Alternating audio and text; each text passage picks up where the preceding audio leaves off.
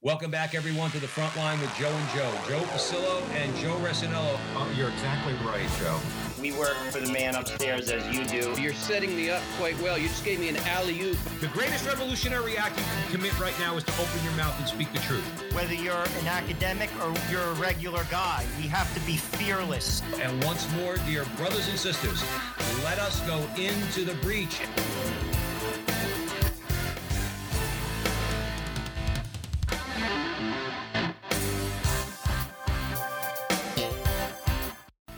Hello again, everyone, and welcome back to the front line with Joe and Joe. Joe Pasillo, as always, joined by Joe Resinello. And once more, dear brothers and sisters, let us go in to the breach on the Veritas Catholic Radio Network, 1350 on your AM dial, 103.9 on your FM dial, spreading the truth of the Catholic faith to the New York City metropolitan area. And we always ask you, of course, to download the app. If you like the station, download the app. You'll have access to all of our station's content, not just the front line with Joe and Joe. And we'd ask you to share that content with your friends. And if you like what Joe and I do, please follow us at the front line, which primarily right now, front line with Joe and Joe on YouTube, the front line with Joe and Joe on YouTube. Like, subscribe, share, and do all that fun stuff. And today, we're taking a different tack. Usually we have on an author or somebody who has written a book on this subject or that subject. Today we're just going to be talking about a topic, and we brought on somebody that knows a lot about this topic. So the topic itself is remembering the Newtown shooting. And for our Connecticut part of our audience, obviously this is something very personal for you all, and we're very pleased and honored to be welcoming Jennifer Hubbard to the show. And many of you out there know who Jenny is. Having said that, I just want to give a quick bio.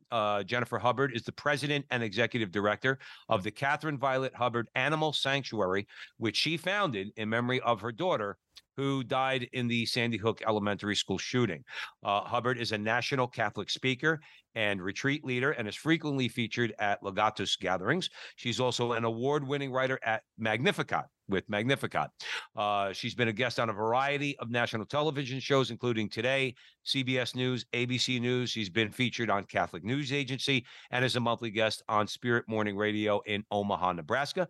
Hubbard earned a bachelor's degree from Randolph-Macon Women's College. She's a member of the Board of Trustees at Fraser Woods Montessori School, and she lives with her son in Sandy Hook, Connecticut. Jenny Hubbard, welcome to the front line with Joe and Joe. Thank you for having me. It's nice to be here. It's our pleasure. Joe Resinello. Jenny, we always start with a prayer in the name of the Father, Son, Holy Spirit. Amen. Remember, O most gracious Virgin Mary, never was it known that anyone who sought your help or sought your intercession was left unaided. Inspired by this confidence, we fly unto you, O Virgin of Virgins, our Mother. To you we come, before you we stand, sinful and sorrowful. O Mother of the Word incarnate, despise not our petitions, but in your clemency hear and answer us. Amen. In the name of the Father, Son, Holy Spirit. Amen. Amen. Well, Jenny, I'm going to warn you, I'm a crybaby. So I don't know how to even approach this subject, I swear. I mean, when Steve introduced us to you, I have 5 kids. I drop my kids off at school. I don't know how you do what you do. So I guess that's the first question. How do you do it? How do you do it? I mean, I'll be honest, if it was me, everyone handles things differently. I think I would turn everything off. That's how I would probably approach it. I remember when this event happened, I was overseas, and somebody had a believe it or not, it was like a BlackBerry. I'm dating myself, but right. And they said, and they were like, this happened in Connecticut, and I couldn't believe it. But I don't know how you do it. So how do you do it? 1, by the grace of God. Absolutely by the grace of God. And 2, I'm surrounded by incredible people. And I have come to realize that God made people.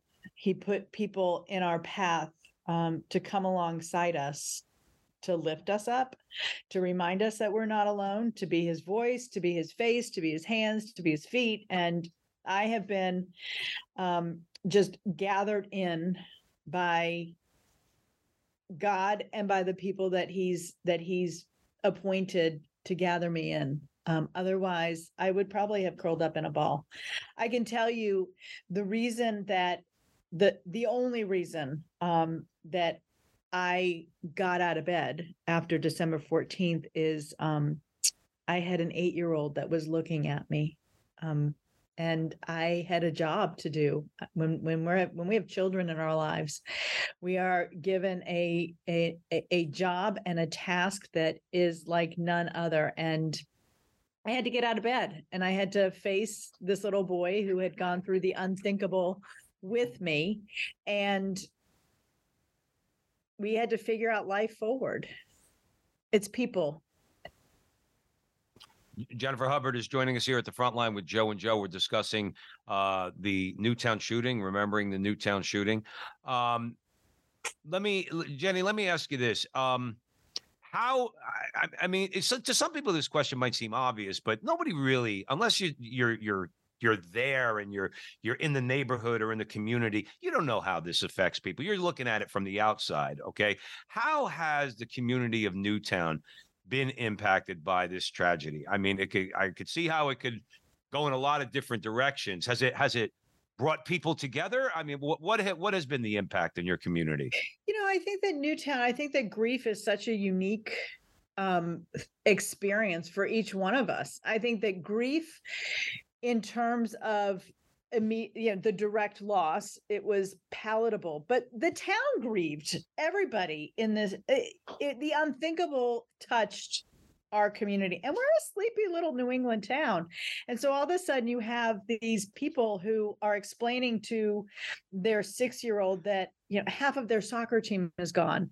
I was teaching religious ed and Catherine's religious ed class, and 3 of the 8 kids were lost in the tragedy. It is incomprehensible, the ripples that one tragic event sends out. And the community responded in kind. They created their own ripples. So, the thought that a tragedy like the shooting at Sandy Hook would bring a community together is an incredible aspiration, but clearly not the case, because some people chose the path that they felt like they were going to find their resolve in this profound loss. And I can't say that any path is right or wrong. I think that how we reconcile, whether we lost a loved one or we mourned alongside someone who lost a loved one, is probably what is best for that individual person. I think the town, if you came into the town in the summer, you'd say, wow, it's still this quintessential New England town. You can feel it. And it happens right about September. This town becomes very, very heavy. And it's getting heavier. So especially with, the 10-year anniversary coming up, it's palatable. Sure. Joe Russinello. Jenny, I was 6 blocks away when 9/11 happened. I was on the 32nd floor on Water Street. I watched the planes go into the building. My building shook. I had a friend from high school that passed, a very good friend. I went to college with him too. And this is why I bring it up. A lot of those, like Newtown is a well-to-do town, and that's not supposed to happen. You see, I think as Americans, and please don't take this the wrong way, but this is how people think, because I work in that environment. Like when 9/11 happened, my friend Paul McVitie worked at Eurobrokers. About a third, he was probably on the 80-something floor. About a third of the people he worked with died. Yeah. Wealthy people, wealthy. They took black cars to work. Paul's very well-to-do. That's not supposed to happen. Yeah. And, I think sometimes like our mortality, particularly when we're comfortable, we just simply don't think about it because we have everything under control, but we don't. We simply don't. 9/11 taught me that. Every time I still work in the city, every time I go through the Lincoln Tunnel on a bus, I say a Hail Mary to this day, thinking that the tunnel could get taken out. I have 5 kids. I got to go home. Well, I really love your comments at the Jenny, because I think Joe's right. There's a lot of times these things are so shocking because they occur in places like well, that's not supposed to happen in Newtown. That's supposed to happen in Newark or Detroit or Chicago. Not that that's good. No, of course not. No, that was I said. No, but I think that a lot of times we as people, especially people of faith, bad things aren't supposed to happen to us. Like, and I've come to this place of, and I was there like that. I was that person that was, and I grumble. I grumbled with God. Like, I was your good and faithful servant.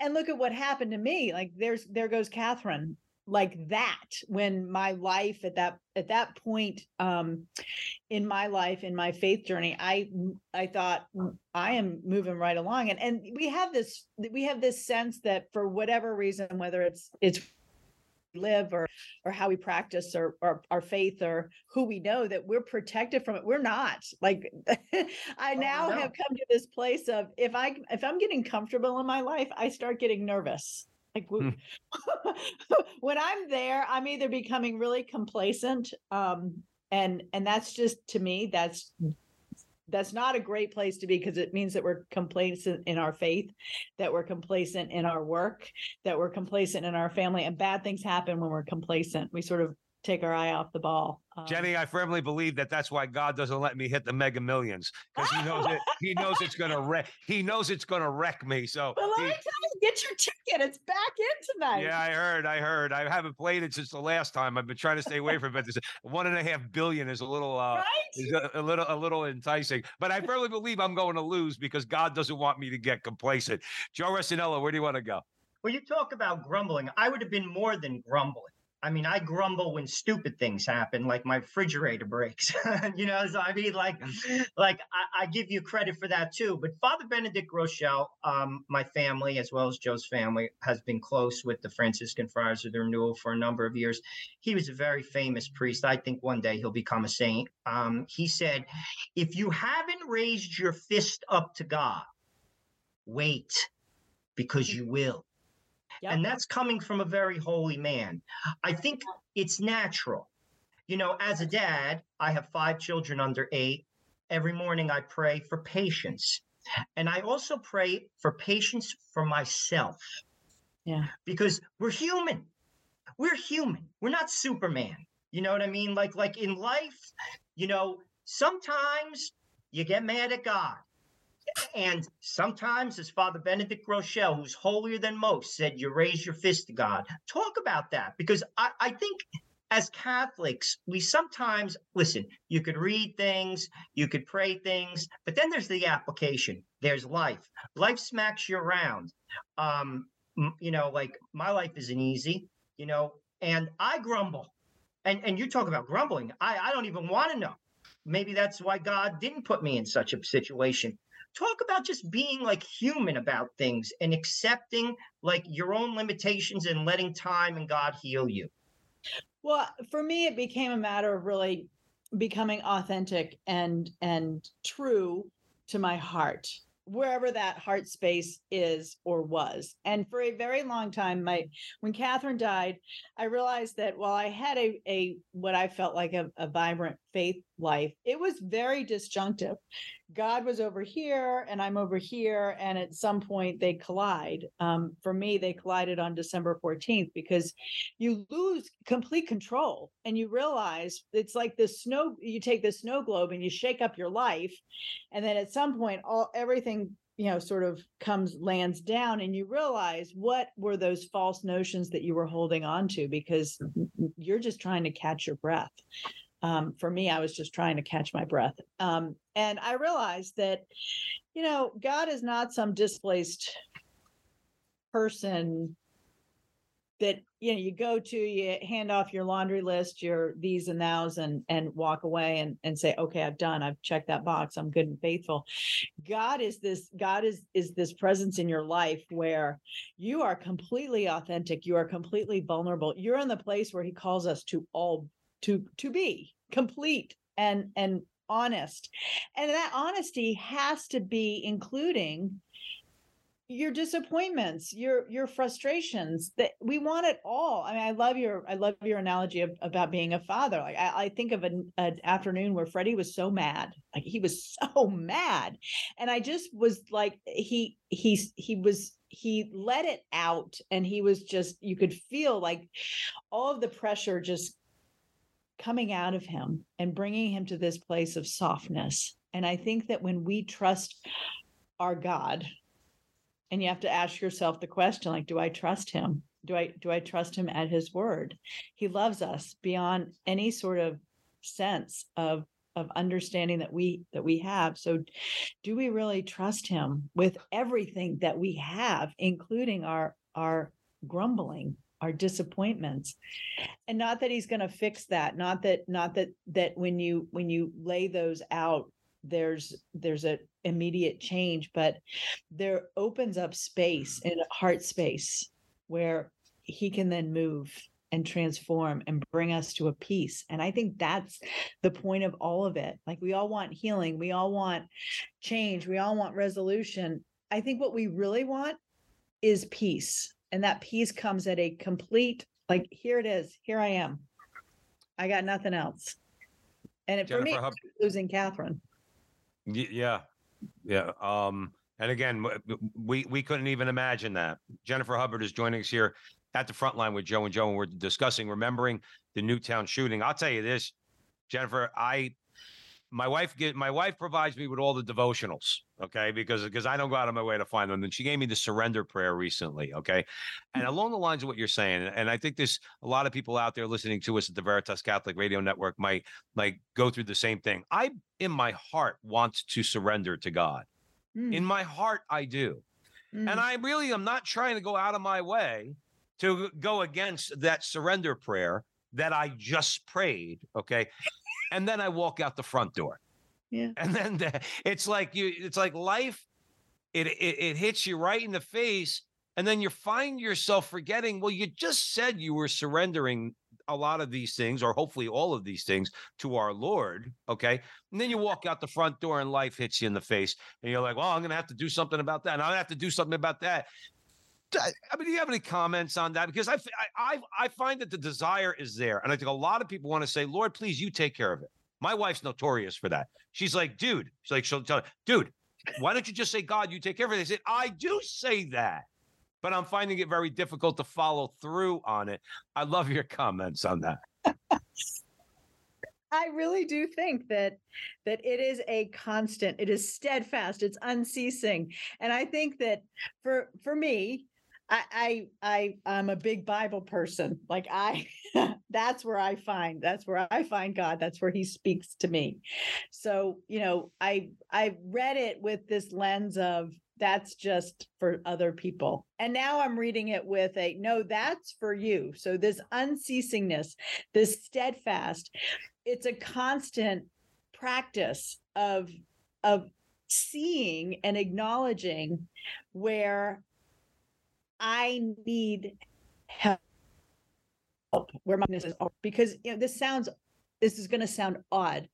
I feel like the time after Catherine died was this desert season for me, where I was just empty, and I love that season. Like, I don't want to go back to that season because it was painful as anything, but I also love that season because I feel like that's where I was most present to God and his wants for me. And I feel like because I was emotionally, physically, mentally depleted, that I could see it more clearly. And so now the work becomes this unceasingness, and this fervent prayer is, give me that space without all that pain. Like, help me to see, help me to pay attention to what it is that I'm not surrendering to you. I mean, I just finished a book that said, pay attention to what you're paying attention to. Gives you a really good glimpse as to where God's speaking to you in your life, or where you're not speaking to God. Right. Jennifer, where could folks buy that book?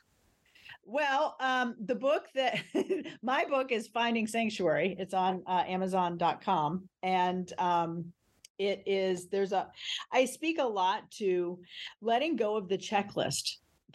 We seem to think that we have this checklist of everything's going to be okay after this point. Like, if I surrender this, then now my life is going to be just amazingly easy.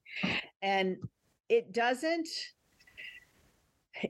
unfortunately work that way, because as so often I am reminded, if you stay in green pastures too long, you're going to deplete the pasture.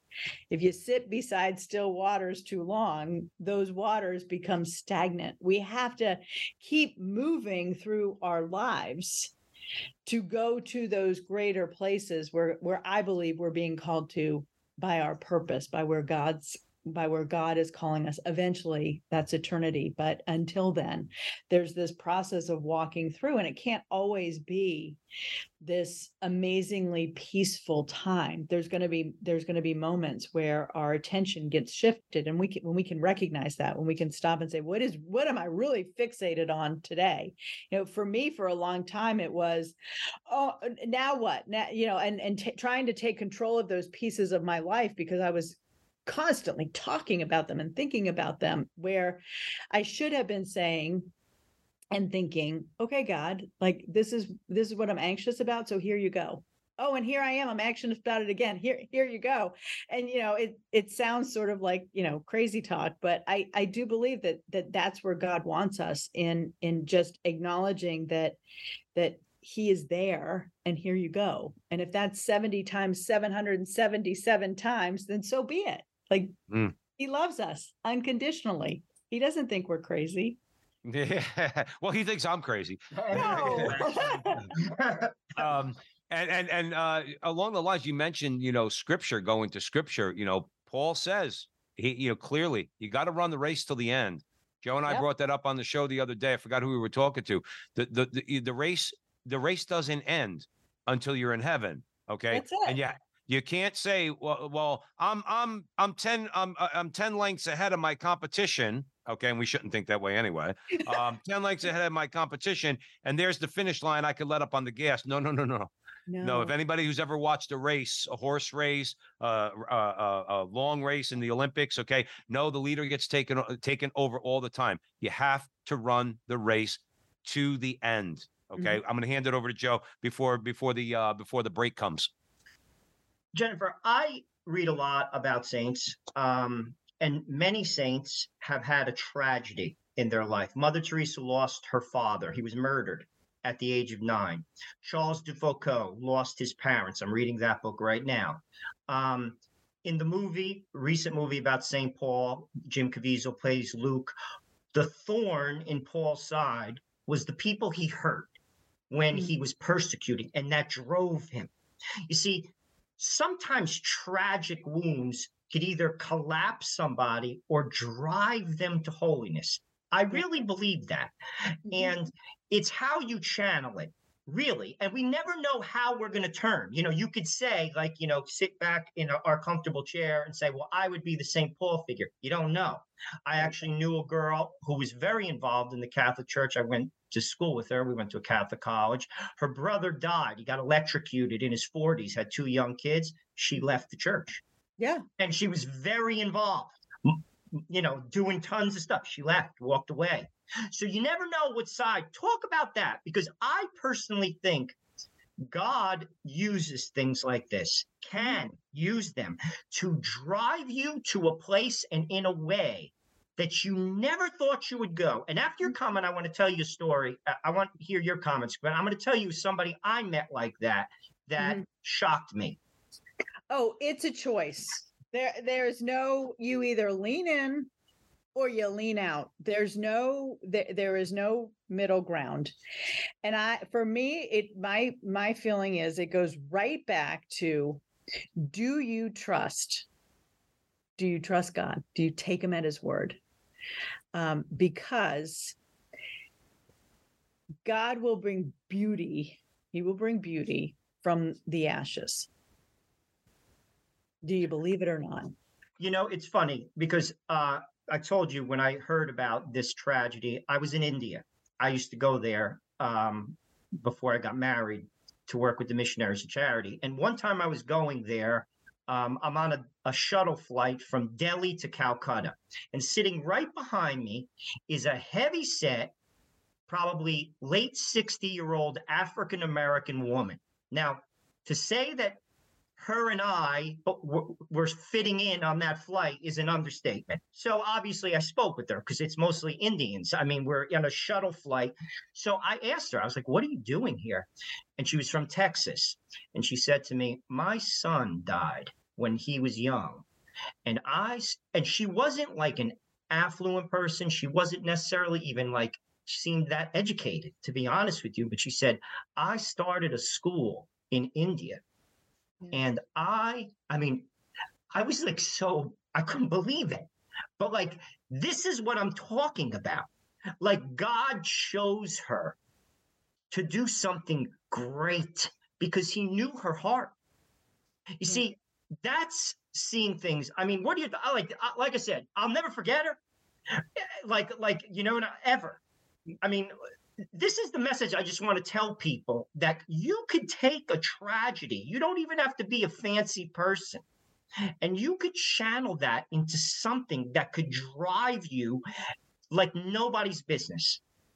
I'm sure this drove you. I mean, here you are today. You're talking to two crazy people like us on the radio. Well, and I think about the path that I've taken since Catherine died, and you're absolutely right. I never in my wildest imagination would have thought that I would see and do and experience what I've experienced over the past 10 years. I've never thought that I would feel, and not all the time. I mean, trust me, I've gone over the past 10 years, I've gone through seasons that I have really questioned and grumbled and griped and thought it shouldn't be this way. But for the most part, I have found myself, and I have found a peace that I did not think possible. And I think that it comes from, and my hope is that it doesn't have to come from a major tragedy. But I think for me, it came from a place of a major tragedy, because everything I thought to be true, I would see my daughter live a long life, that, I would be in this really, I was safe. I was in a safe place. Was not the truth. And I think when you realize that, and whatever it might be, whatever the it in your life may be, it could be a diagnosis, it could be a divorce, it could be a loss of a parent, or for me, a child. There's an it that totally makes you question what you are really rooted in. And I think when you start having those thoughts and that conversation with yourself, and for me in prayer, of what exactly do I stand for? What exactly do I believe in? Then you can start having that heart transformation. Jenny, let's take a quick break. All right. You're listening to us at the Front Line with Joe and Joe. Jennifer Hubbard is joining us. We're discussing remembering the Newtown shooting. We're on the Veritas Catholic Radio Network, 1350 on your AM dial, 103.9 on your FM dial. This is a great conversation. I am learning a lot. I've had a lot of hard times in my life, but mostly self-imposed. I really can't imagine. I'm learning so much from you, Jenny. I have to be honest with you, and I hope our audience is too, about how to deal with a tragedy that most of us, 99% of us, are never going to have to really deal with. So we're going to continue this conversation. I know when we come back, Joe wanted to talk to you a bit about the Magnificat, so perhaps we'll start off with that. So stick around. We'll be right back with Jennifer Hubbard. Where there's Catholic radio, the folks who listen deepen their faith. Families are strengthened, parishes and communities flourish. So, let people know you're listening to Veritas, tell your friends to tune in, and let's make an impact here for Jesus and his church. This is Steve Lee for Veritas Catholic Network. Welcome back, everyone, to the Front Line with Joe and Joe Pasillo and Joe Resinello. We're way in the breach with Jennifer Hubbard, and we are discussing remembering the Newtown shooting. And Joe Resinello, I am going to hand it over to you. As Joe said, I used to read your essays. I read the Magnificat for years. I read it in the morning, and I always liked them. I'm going to be honest with you. And when Steve, again, passed your email, I said, oh my gosh, I've been reading these, and I enjoy them. And there's a lot of good stuff in the Magnificat. You're in really good company. I mean, there's a lot of Anthony Esselin, Father Donald Haggerty, many people in there.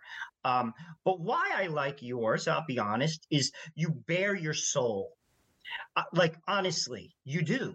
And that's hard to do. People are afraid to bare their soul. I'll be honest with you. We've had some success on this. We bare our souls, Joe and I. People can laugh at us. What are you two talking about? Right. But we do. And people can appreciate that. Like, because we all have a soul, but we're afraid. People in general are afraid. They put on masks. They live their life and they put on masks, but you bare your soul in that book. And this is way before, we were doing this interview. And that's why I liked your essay and essays. Talk about your writing style, because I think that is an important quality in art. Well, 99.9% of those essays are written for myself. I will sit often and am left exhausted when I'm done, because I am wrestling with something. And, I don't think that I don't believe in coincidences. And so I know that when I work on one of these things, it's always in a season and a space where I'm left either grateful or I'm looking for answers, or I'm looking for guidance. And I think that what comes through is that I forget that I'm writing for a Magnificat audience. Like, I hit the button and I send it to David, who's the editor over there. And then I forget that at some point in time, this is going to end up on a piece of paper where someone reads it. And then I get a letter and I go, oh my God, I can't believe that someone actually read it. But I think that at the heart of it is exactly to what you were just saying, that I would love to see a place that, not that we walk around with our souls bared, but that we are able to become a place or surrounded by people. And I found that through the sanctuary, the people that I work with at the sanctuary and the people I encounter, that our hearts are good and our souls are good. And it makes me so sad to think that we put up these masks. I think that if we can have moments of authenticity,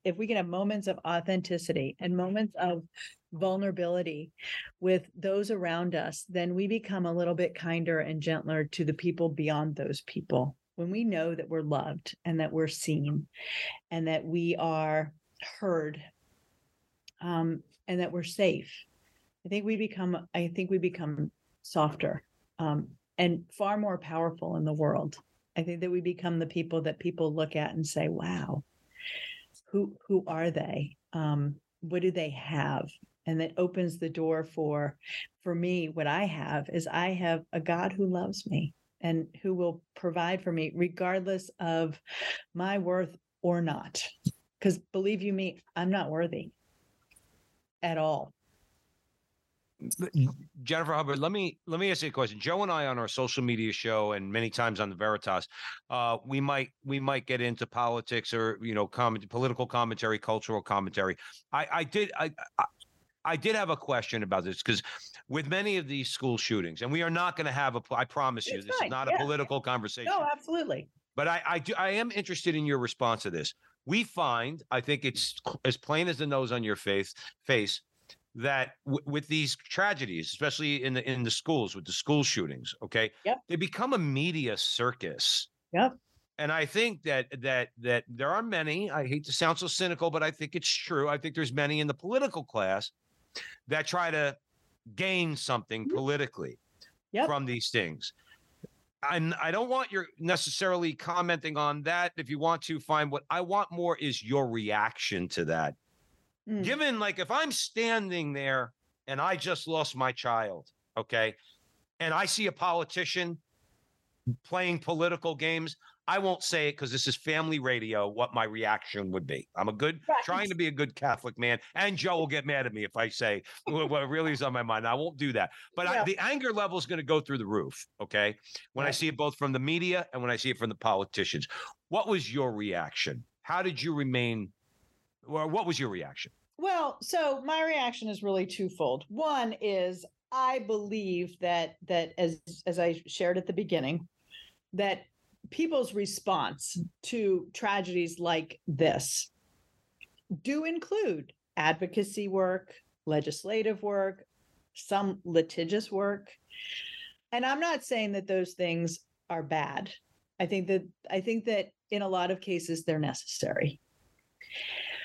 Where I stand on all of it is heartbroken, because those things are coming at the expense of what I believe needs to be the heart of change, and that's in compassion. I see the school shootings happening over and over again because we can't find a place of commonality. We can't find a place of compassion to have conversations that are for the better of humanity. I look around and it's, for me, it's heartbreaking to think that in an overly connected world, we can have access to anything. During COVID, I asked my son, where do you want to go to mass for Easter? We can go to the Vatican if you want, but yet in this uber connected world, we are so divided and we are so divisive in making sure that our position stands. And so here comes a school shooting.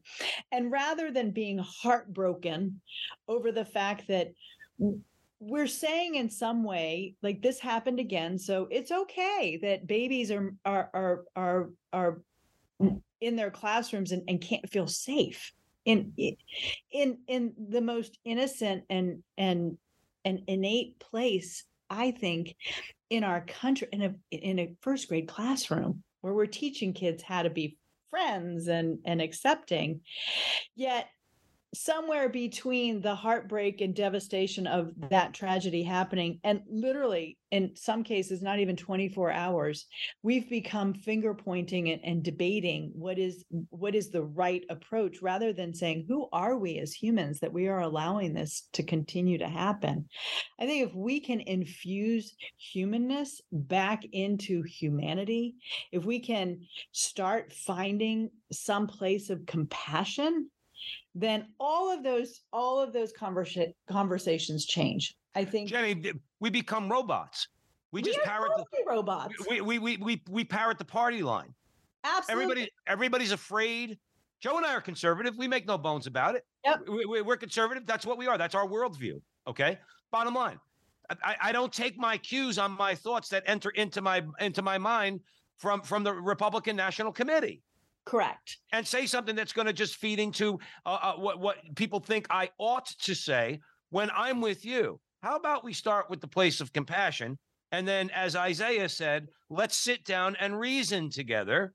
Okay. I agree. Totally. Right? But the problem is when both sides are trying to make political hay out of an absolute tragedy that, like I said before, people can't even begin to imagine. Okay. So they could spare me their insights. They can't even begin to imagine what you've gone through, and many of the people there in Newtown and other places. Okay. Then do me a favor. If you're just going to politicize the situation, then do me kick rocks. Shut up. I don't want to hear what you have to say. Yeah. And again, I don't want to get in trouble, but I'm going to go ahead, Jenny. I think that we become numb. My concern is that we are becoming numb to the reality of a classroom of 6-year-olds are killed. We're numb to that, because if we weren't becoming numb to that, we would say, this is not who we are. We're human beings. We need to find a way to infuse compassion, to teach I hate that we even have to do this, but we have to be able to create a place of where compassion is learned. It's the work we're doing at the sanctuary in a roundabout way, but I think that at a broader national level, we've stepped away from it. We are so hell-bent on getting our own way that we will do whatever it takes to get there, including minimizing a school shooting. I was told after the Uvalde shooting that, you know what, we needed, this was going to be a fast moving news cycle. How does that happen? Right. When did school shootings become a news cycle? When you lack, to your point, when you lack compassion, then that's what happens. Yeah. When you can't take a step back, whether you're a politician or whether you're a reporter trying to make your career, okay, why don't you take a step back and understand what people are going through, okay? Totally agree. Yeah. So Jennifer Hubbard's here with us at the front line with Joe and Joe Pasillo, Joe Rossinello. We are way in the breach. I promised you, Jenny, I wasn't going to get you into a political conversation. I'm glad I did not. You're on the Veritas Catholic Radio Network. We're discussing, remembering the Newtown shooting. And with that, I'm going to hand it over to Joe Rossinello. The point of life is to go to heaven. God made all of us to love him and to serve him and to be with him in heaven. Again, easy to say, but the world doesn't look at it that way. And particularly in this part of the country, particularly we're all fairly well-to-do people, we lose focus on that. And I want to bring up something you said, and then I want to bring up the witness of Pope John Paul II. You said this: Catherine was never my child, and our home here on earth is not my home. That is so true. That is true. And the question I throw to everyone listening is, are you building your castle here, or are you looking to heaven? That's number one. But number two, I want to take it to the Pope. Pope John Paul II, arguably, was the most gifted person of the 20th century, in my view. Gorbachev said he was the reason why Russia fell, the Soviet Union. He was athletic, he was brilliant, he was holy. Yet he fell apart at the end of his life. He couldn't articulate. His body broke down. And why I bring that up is this: God just pried open his fingers. And I think that's what happens to all of us in life.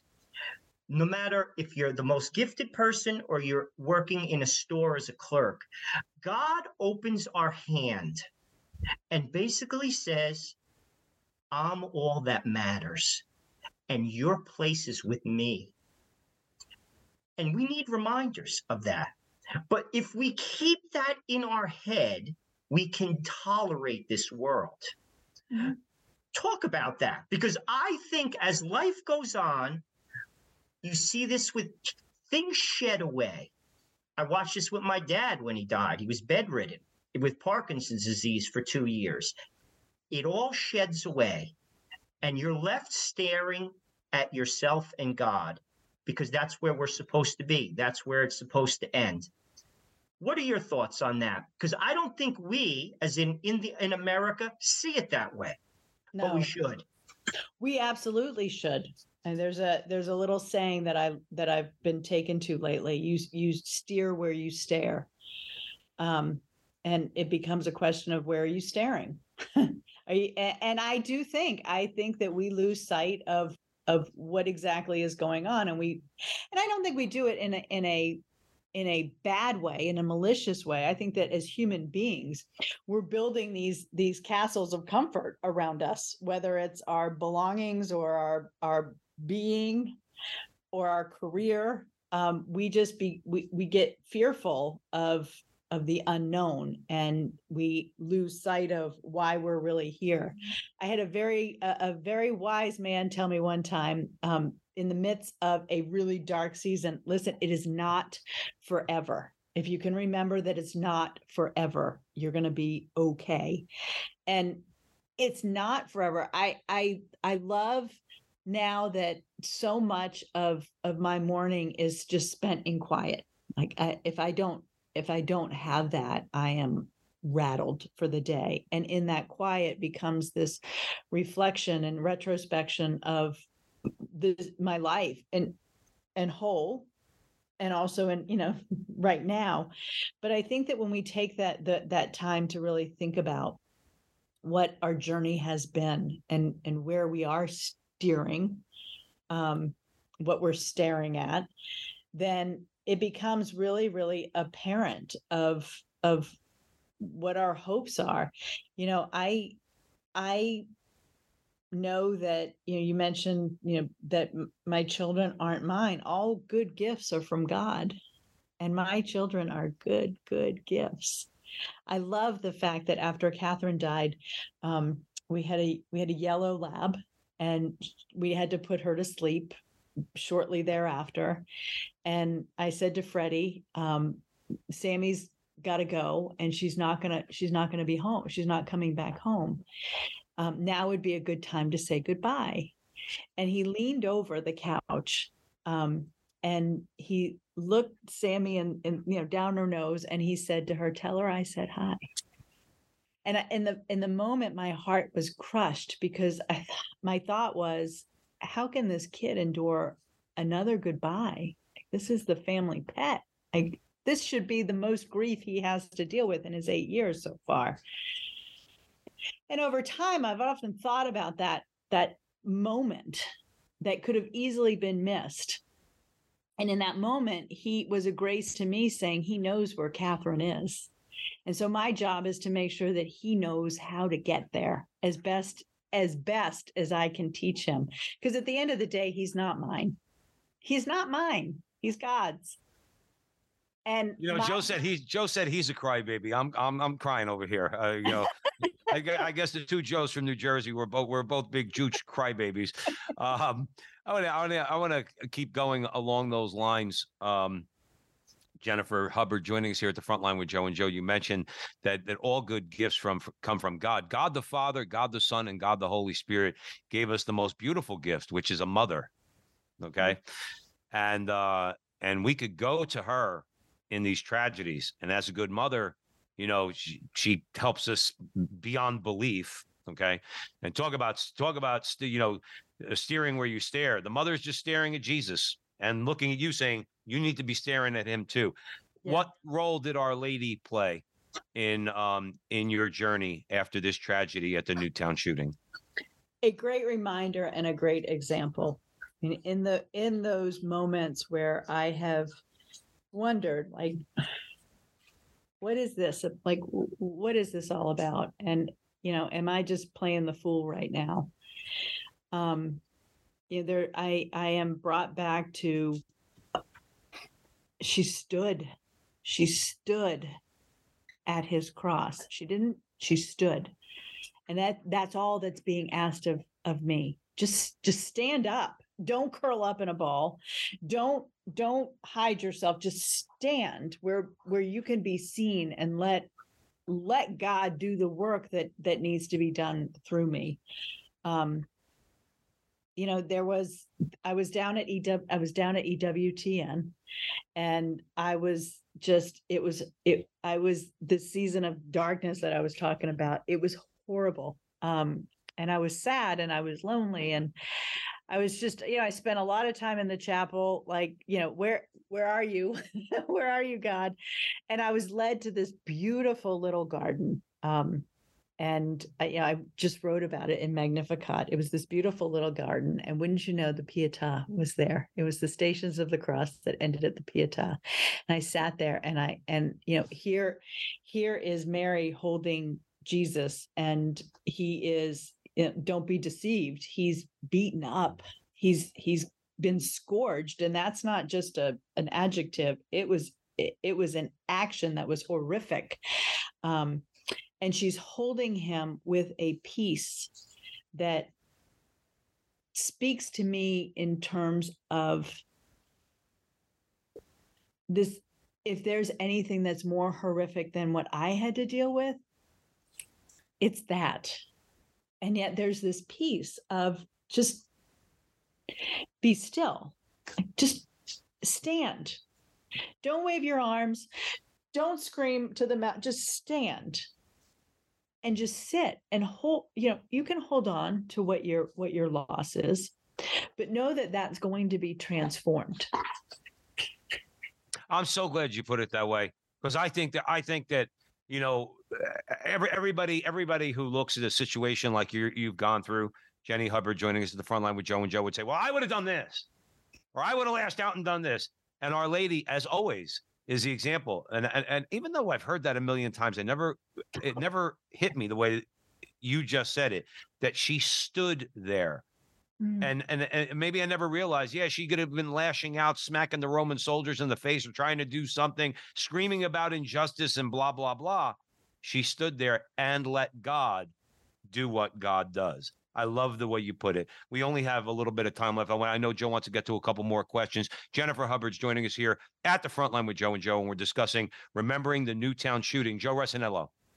Obviously, as Catholics, we look at our worldview through that lens. I mean, that's what we're supposed to do, how we view everything, actually, life and death. But our society is becoming godless.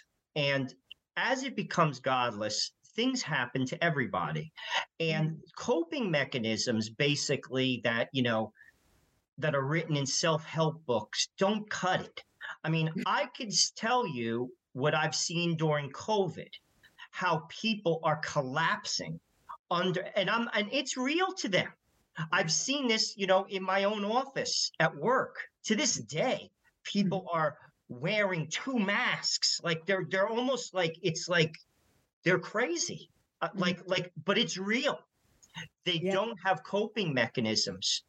How does the world that's becoming godless deal with tragedy? Because whether they realize it or not, their castle is here. You see, ours isn't. Our castle is not here. And if you look at the world through that lens, you could deal with anything.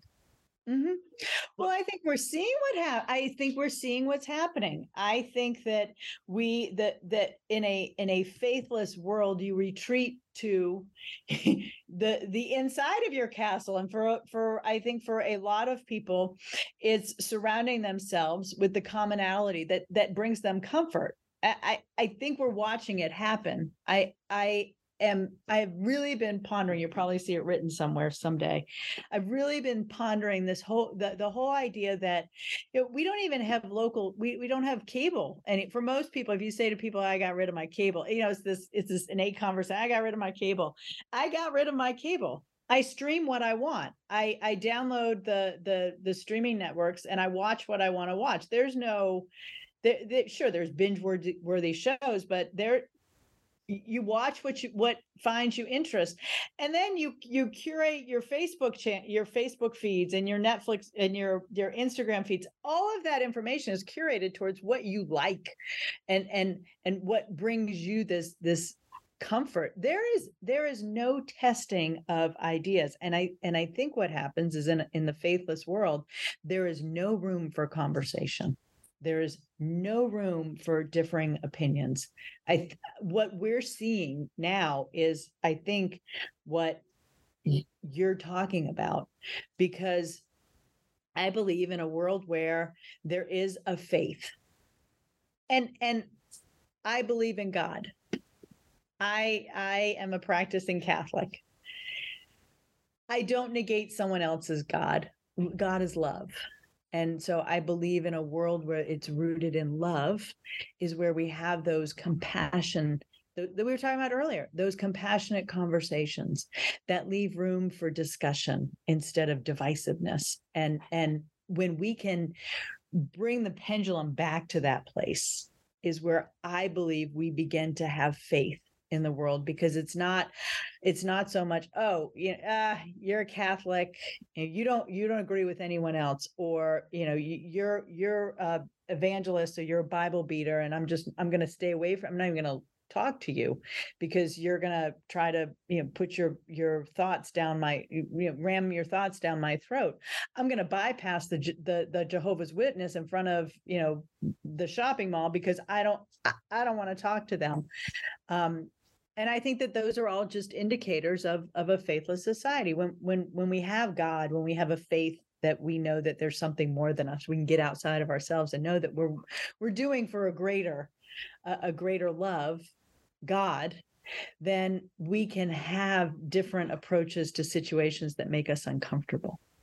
I think it's a function. I want to get one more comment from you, Jennifer Hubbard. I think it's a function. The way I would put it in response to what Joe asked and what you just said is we lack hope, but that's occurred over a very long period of time. See, in the West, we used to believe that we're made in the image and likeness of God. We're very special in the universe. That was the worldview. That is the worldview of the Catholic Church. Okay, that no, you're there's nothing arbitrary about you. You are deliberately made, and because of that, underlying Western civilization was hope. Yeah. You know, how many, what you went through was a tragedy. What about parents who sent their children off to war who never came back? Okay. Again, tragic things like that. We have hope. We have hope in the eternal, of course. Okay. We trust in God and we have hope. Talk about, we have about a minute and a half left. Talk about the lack of hope out there. And I think that's one of the biggest reasons why people can't process the tragedy that you've gone through and come to the place that you've now come to after having endured that tragedy. Well, I think that there's a lack of hope because I think people are failing to actively find the goodness that's out there. I can tell you that from a place of certainty, there is so much better in this world than there is darkness. There's so much better. I have seen the best in the world. I have seen God's goodness showered upon me and showered upon the places that I've been and the things that I've seen. And it's because my lens has changed. Sunset, and it breaks my heart. It breaks my heart of how many sunrises I missed before Catherine died. But they were still there. They were absolutely still there. But now, for whatever reason, a sunset, a sunrise, a cool breeze, a beautiful day, I catch my breath because that's goodness that we're all afforded. I think we become so centered on ourselves that not all of us, but for the most part, we're not seeing it. We're not acknowledging it. And I believe that when we can see the goodness in people, in our earth, in creation that God has given us, and the lives and the gifts, all good gifts, we can acknowledge that those are from God, then I think that hope is restored. Let's hope. Let's hope. Jenny Hubbard, where could our audience learn more about you? Buy your books. Go ahead, plug yourself, knock yourself out. So you can buy my book, Finding Sanctuary, at on Amazon.com. It's there. You can learn more about the work that we're doing at the sanctuary that we're building in Catherine's memory. It's the cvhfoundation.org. Magnificat. I don't know what else to say. Well, listen, you said plenty, and we learned a lot today. Jennifer Hubbard, thank you so much. You're a friend of the show. You're stuck with us now. That means you have to come back whenever we ask you. You may regret that. No, it's okay. We're here to serve you.